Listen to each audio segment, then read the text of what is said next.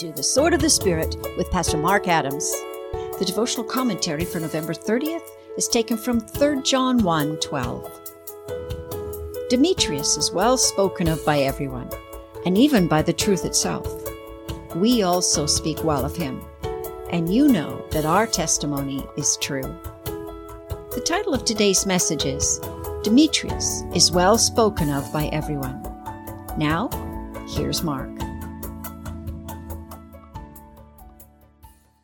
As John writes to his friend Gaius, he mentions two different men by name, Diotrephes and Demetrius.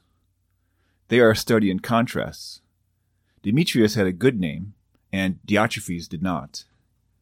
As Proverbs 22:1 says, "A good name is more desirable than great riches. To be esteemed is better than silver or gold." You probably recognize the name Demetrius. My spell checker did. But not Diotrephes. Yeah, my spell checker missed that one. Do a search of the name Demetrius, and you'll find namesakes scattered throughout the pages of the phone books of North America. Do the same search for the name Diotrephes, and you come up empty. Why? Because Demetrius had a good name, and Diotrephes did not.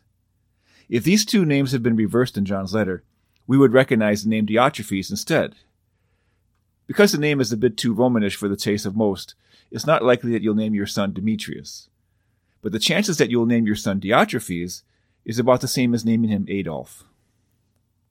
So what did John say about these two men?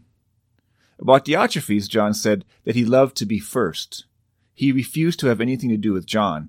He was gossiping maliciously, and he refused to welcome the brothers, stopping those who wanted to do so, putting them out of the church. See verses 9 and 10. Here was a man who had some ecclesial authority, but because of his need to be the top dog, was manipulating and controlling the church with his carnal ambition. Thankfully, John had a different word about Demetrius. He was, quote, well spoken of.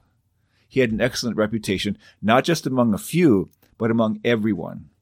Not only did John and his colleagues speak well of him, but Demetrius was well spoken of even by the truth itself, John says. This meant that either the Spirit of truth bore witness to his good reputation, or that the life he lived according to the truth bore the fruit of an excellent name.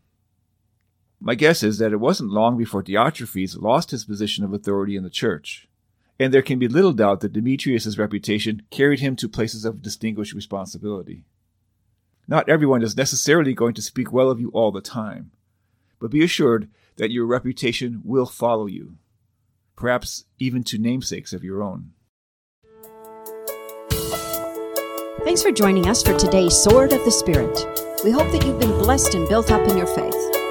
Written compilations of both the Old and New Testament daily devotionals are available in print and ebook form from your favorite ebook seller or at swordofthespirit.ca. God bless you, and please join us for tomorrow's edition of Sword of the Spirit.